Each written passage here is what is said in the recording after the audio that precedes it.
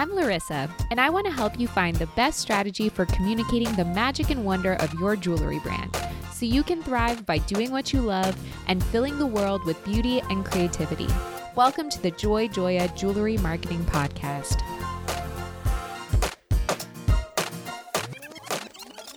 Hi, I'm your host, Larissa Wurstiuk. On this podcast, I explore topics in digital marketing for jewelry designers and retailers, including branding, content, email, events, social media, and more. This is episode 62, and today I'll be sharing my interview with Cheryl Freund, a Los Angeles-based jewelry designer and the founder of Ceejayeff Jewelry. Since graduating from college with an art degree in 2011, Cheryl has worked as an in-house designer for high-end jewelry manufacturers, but her need to express her individuality ultimately drove her to create her own jewelry line, which she officially launched in October 2019. Cheryl also happens to be my friend, and I love chatting with her about the jewelry industry. In this episode, we focus mostly on Cheryl's experience with experiential marketing, since she planned and executed a brand launch party for Ceejayeff. Some other topics include the things that inspired her to create her own jewelry brand and the initial steps she took to make that happen, the biggest challenges she has faced and what she has done to overcome them,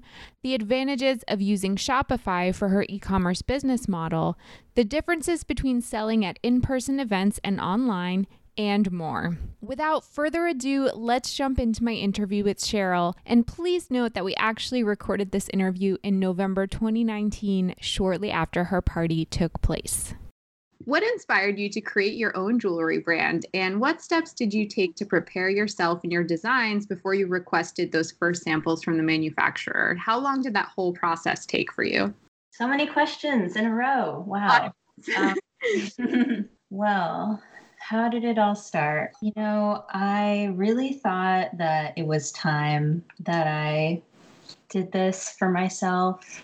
I studied jewelry in college, and before I was in college, I was always very artistic. And so when I had to choose my major, I kind of fell into jewelry, but it was a great decision and I never really looked back. I learned how to make art jewelry. I did not study at GIA or any kind of program like that where they teach you, more business type things. I learned more of the art and different processes, different bench processes and computer-aided design. So I went into the jewelry industry with very little commercial knowledge, but I started working at jewelry manufacturers and people would ask me, where can we buy your jewelry? And I'd wear a few pieces that I'd made. And I say, I don't have a website. I work for someone else, work for a manufacturer. And, I don't really have a place where you can buy my pieces. But in the back of my mind, I always wanted to start my own company, but I was very cautious about doing this. My parents had their own business and my grandparents started that business and it was retail based and I was not about to jump into that. I knew, all the different hats you have to wear and the hours and, all the different logistical layers to running a business. So I was very cautious, but I felt like it was something I needed to do for myself. I owed it to myself to try. And I was at a point where I felt like I had enough savings that I could invest in, whatever it took to get my business off the ground. Or at the beginning of this year, I decided I was actually going to do it. And I have a funny story. So I was watching this reality TV show. It's called Terrace House. It's on Netflix. It's set in Japan.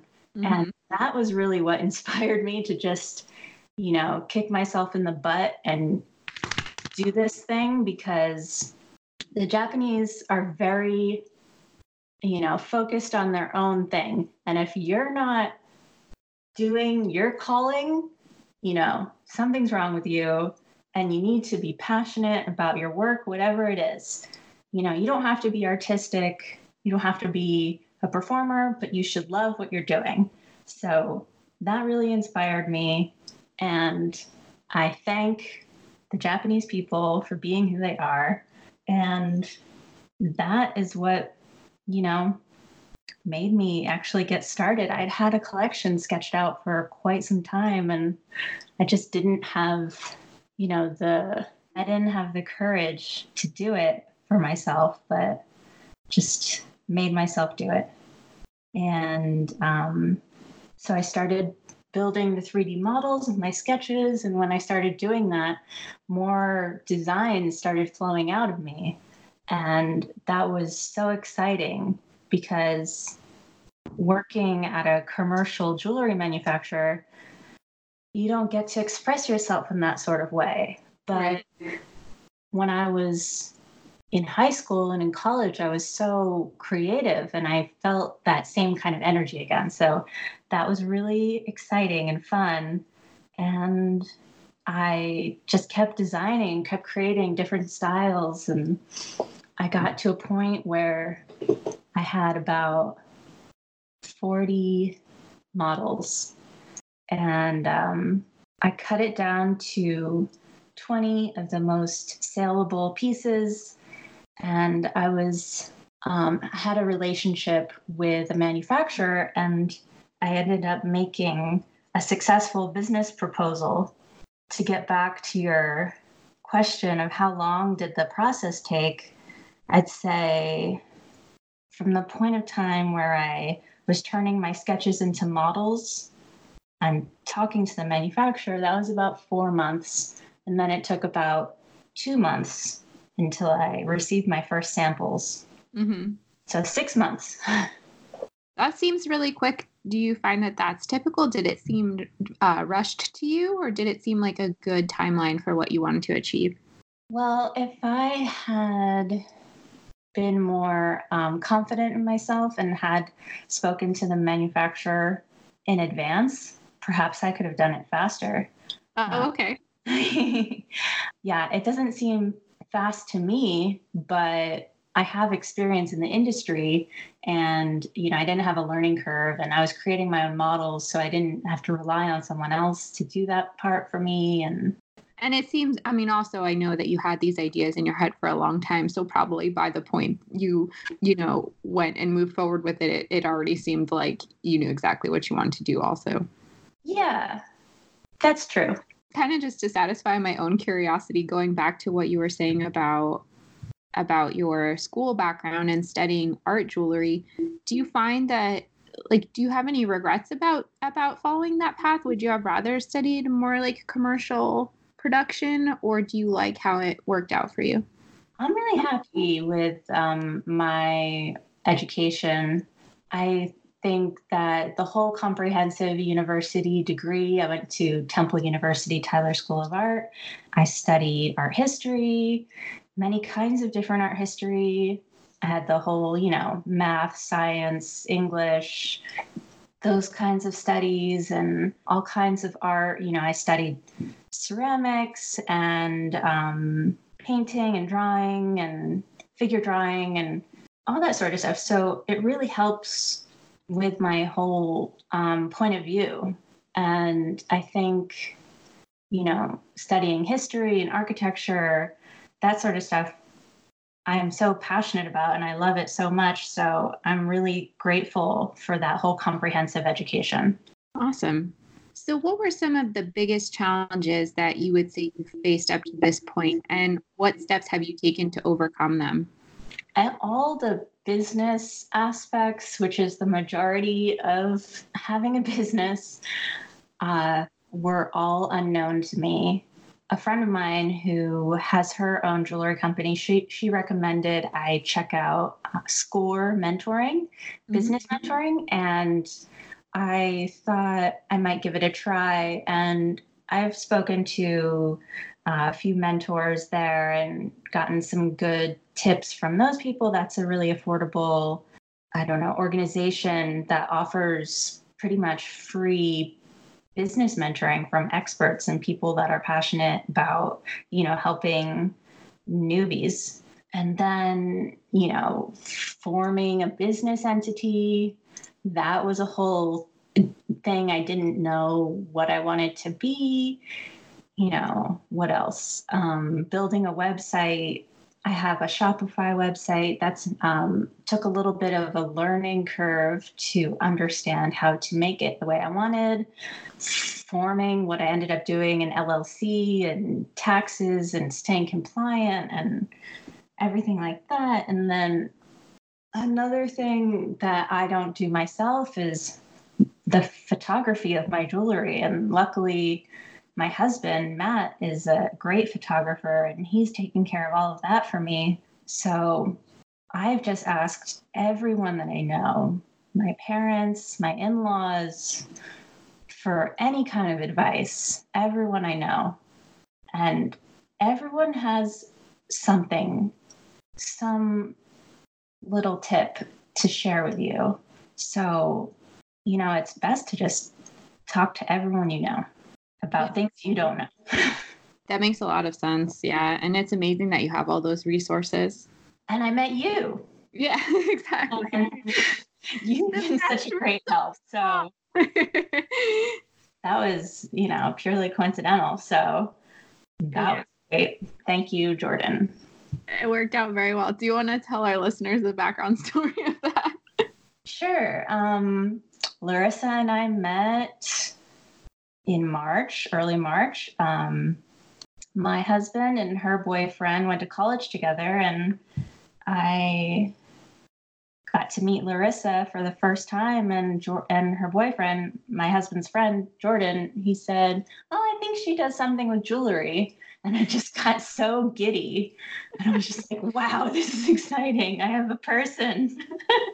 Yeah, Jordan didn't tell me anything about you until like an hour before we were meeting. And I was like, oh, what does Cheryl do? And he's like, oh, she's a jewelry designer. And I was like, wait, what? How come you didn't tell me this? Yeah, men, what can I say? It worked out well. Yeah, very well. Thank you. Yeah.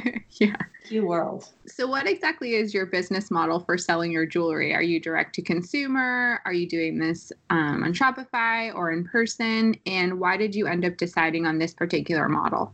The internet is always open. It's always there. The sun is shining somewhere in the world and someone is browsing the internet for jewelry. So that's where I set up shop.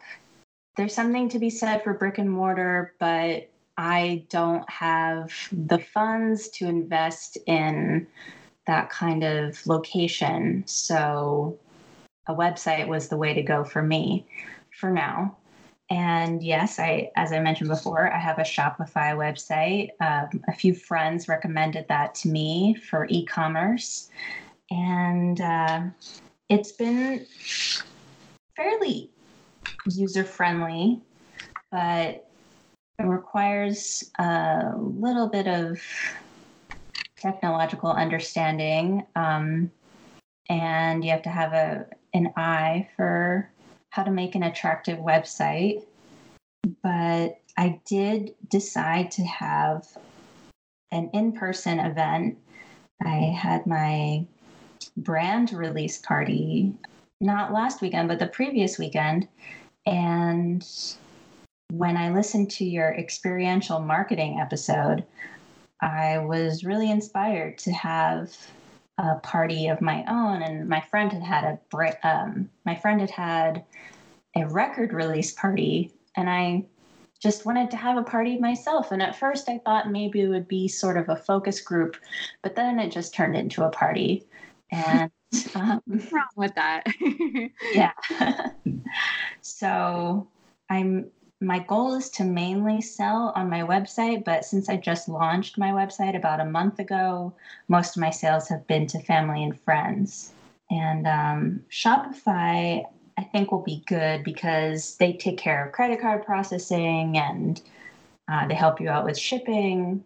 and their customer service is really great. I had a phone call with one of their people and I barely had to wait. And then this charming Canadian man picked up the line and he gave me some tips on social media.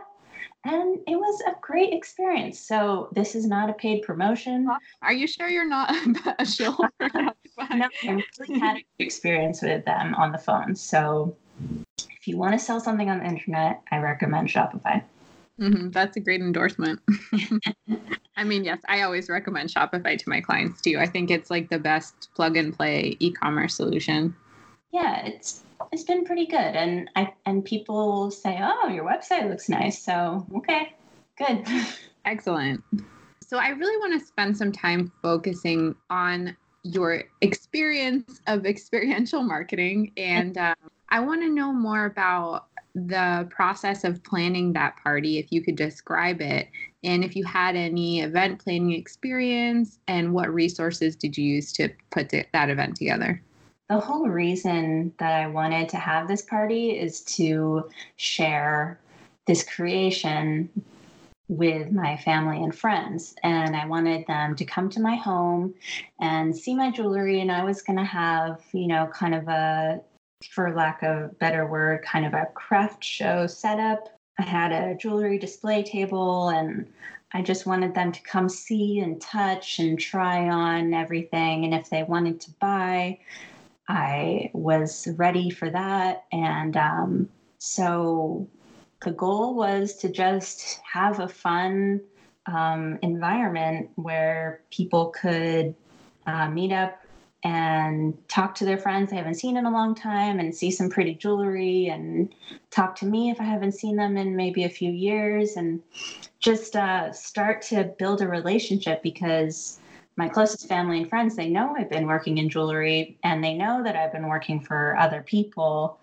but I haven't had my own business. So I wanted to introduce myself in that form to them, to my closest supporters. That makes a lot of sense. And then as for how did I plan the event? Well, I had my jewelry. I had ordered jewelry, my samples to shoot photographs of. So my business model is everything's made to order. But since I had 2 of each of my styles, I had a good size inventory and I was hoping to get a little bit of a return on my investment. So I wanted to sell a little bit. And I just wanted to display it in a good way. And then I had all the other things, you want to have at a party: food, wine, snacks, music. And so that's what I did. As for a previous event planning experience, I planned my wedding about 4 years ago. Mm-hmm. And this was nothing like that, but it did help. And I loved planning my wedding. So it was nice to get into a little bit of that again. And also, it gave you a great opportunity to take pictures for social media too, and have other people take pictures for you. Yes. Yeah. I wanted to have people post online. So I had my hashtag, which you and I had discussed having a brand hashtag. And I just went with hashtag ceejayeff. Mm-hmm. And how did you end up attracting guests to the event? Did you offer any special incentives to have them come or to make the experience even better for them while they were there? I sent out an evite to my friends and family. I over-invited. I invited people that I knew wouldn't be able to come, but I just wanted to let everyone know that I was starting my own business. And for the people that were local to me, I let them know that I had jewelry available to sell. I was going to be offering them at a discounted rate. So there was that. And then I also decided to have a giveaway. And I designed a special necklace, a special pendant, and one lucky party attendee would be winning this necklace. So in exchange for an entry, you had to give me your email address for my mailing list. And that really helped me build up my mailing list. And at the end of the party, I drew a winner. So that was really exciting. And one friend of a friend got to go home with this pretty little pendant. So that was great. So it may be too soon for you to have an opinion on this, but how did you feel that selling your jewelry at this event differed from selling on your Shopify store? People do respond to seeing things in person, even if most of the people at the party didn't buy anything, they saw other people buying. I started a relationship with them, with the people that attended the party, and they'll think of me when they want to treat themselves or buy a gift for a loved one.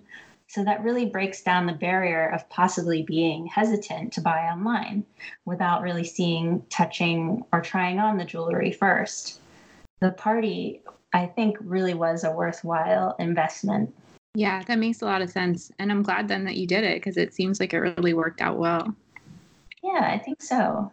So do you think you'll be hosting more events in the future? And what do you see as the benefits and drawbacks of hosting this type of event? So I probably won't host another party at my home, but I could see doing like a maker fair, craft fair, or a pop-up in a boutique in the future. I have my whole display created, which I worked pretty hard on, and it would be nice to use that again. The benefit to doing more in-person events is to continue to create and start relationships with new people so that when they are ready to buy online, they know me and the relationship is established. So the only problem with the in-person events with my business model where everything's made to order, I'll just have to guess on what I think people want to buy. And that takes time to learn. But I did learn a little bit about my customer from my brand release party. What do you think you would do differently at future events? I'm pretty happy with how the party went, so I would try to recreate that setup as much as possible. I used the Shopify point of sale credit card reader that made purchases really easy. That's a piece of hardware you get for free with a Shopify subscription. I had gift boxes meticulously prepared with tissue paper and my logo stamped on top, which I made by hand. I had a finger gauge and a ring mandrel to size people. I had mirrors set up. I had nice overhead lighting to make my jewelry sparkle. I knew my product.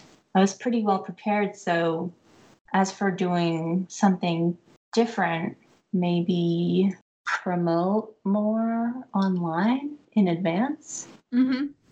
Invite the public, which I did not do for the launch party. What do you think would be some good channels for you to do that promotion, like methods or ways that you would reach people?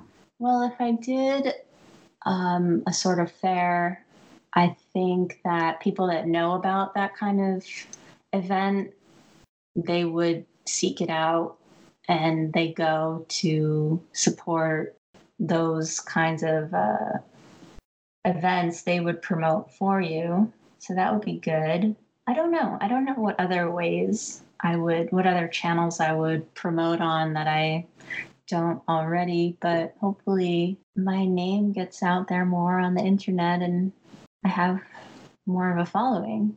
Definitely. Well, I think you should do more events. Yeah, Cheryl did an awesome event. She put so much time and effort into planning it. And the cool thing about the event was that all the details were so on brand. Like, for example, she went to the flower market in Los Angeles and chose flowers that represented her brand colors and made arrangements. She had like cupcakes custom made as snacks, and the icing was done in her brand colors. What are some other examples of ways that you embodied your brand? I made those selfie station props with my logo and my hashtag. Yeah, and the backdrop was like in that iridescent color, right? Am I remembering that correctly? Yeah, iridescent backdrop. Everything was iridescent that I could find. Yeah, so all the details, it was neat how she made everything cohesive. And I think that works especially well for social media, because if people are taking pictures, which you hope they are, and they're sharing with your hashtag, then no matter where they are at your party, no matter what's around them, whether they're eating a cupcake or at the selfie station, like your brand is being reinforced through that. And I think that that's really smart. Thanks. Yeah. So one of the advantages of having this party was having the chance to take really great photographs, and your husband was there as the official photographer, but also people there were taking pictures of themselves and each other with the jewelry. So what would you say is the result of that? What types of assets were you able to get in terms of photography, and how are you repurposing them? Well, I think that showing, a bunch of people in front of a jewelry table that I'm standing behind, and, I'm selling and we're having a good time and everyone's smiling.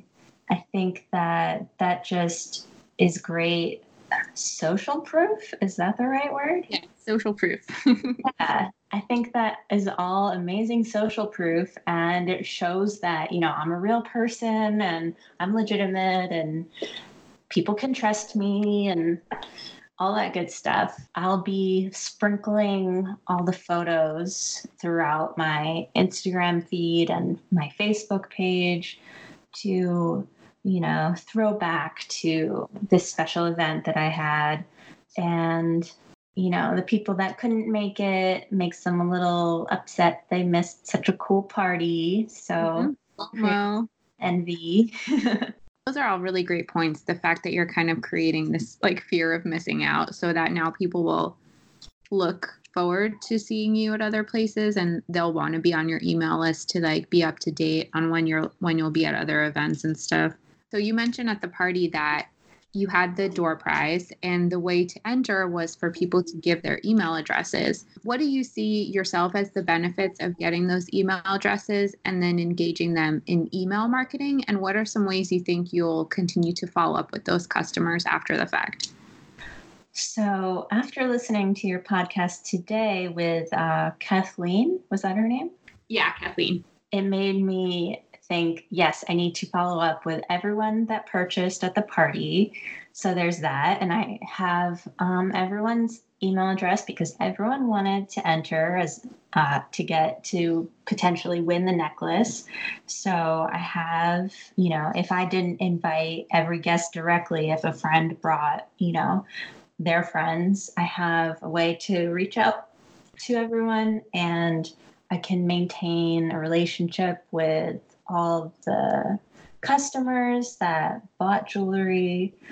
Do you have any advice that you would give other emerging jewelry designers that are maybe thinking about having a launch party or their first pop-up or trunk show? Any like encouragement or tips that you could share with them? I would advise to not invest in too much product, because you don't want to tie up your money in something you're not sure people are going to really like. So it's one thing to order one of everything, and hopefully everything is not 100 styles, but you need photographs. You have to have that. Right. I would advise to be careful with how much product you create until you really know your customer, and then you can order for stock and have it a true inventory, but that won't be till way down the line. It's not really about a launch party, but it is, a good tip for emerging jewelry businesses. I think that's really smart advice. And then if you want to have a brand launch party, you should really think about what your brand represents and what, feeling you want to portray and how you want guests to feel when they're at your party, because it's basically a pop-up. It's like a pop-up retail location, and you want it to feel legitimate. So you need to consider a lot of different things: lighting, display, packaging, all that sort of stuff. Yeah. And also in this day and age when so many people are shopping online, one reason that someone won't shop online is because they want a full experience. Like you're not going to get a full experience on the internet. So if someone's choosing to go to an in-person retail event or retail store, it's because they want to feel something that they're not going to get from a website. So if you're not providing that to them, like you said, then why would that person choose to buy from you? Right. Unless they know you personally. Unless you're like, buy this from me, you know me. Yeah. So creating that sense of feeling for them and a mood and an overall, like selling a lifestyle to them, I think is the most important thing you can do in an in-person retail situation. Yeah. And you just want them to feel comfortable and trust you and they want to know that they can trust you with their credit card information and all that. Absolutely. It's no small favor that anyone's doing. They're really committing to you, they're investing in you, and they're trusting you, and no business owner should take that for granted. Thank you so much, Cheryl, for being on my podcast. It was awesome to chat with you, even though I see you all the time, and to hear more about your event, which I really enjoyed attending, and for sharing your knowledge with our listeners. Thank you for having me, Larissa. It was such a treat to be able to talk to Cheryl and hear more about her personal experience with experiential or event marketing. Be sure to visit her website, ceejayeffjewelry.com. That's ceejayeff jewelry.com to view her products and follow her on Instagram at ceejayeff_jewelry. That's at ceejayeff_jewelry. Thanks so much. I look forward to sharing more interviews with you in the future. Thanks for listening. Remember to subscribe so you never miss an episode. For more information about marketing services for your jewelry brand, visit joyjoya.com, where you can download our free ebook, Proven Conversion Strategies for E-commerce Jewelry Retailers.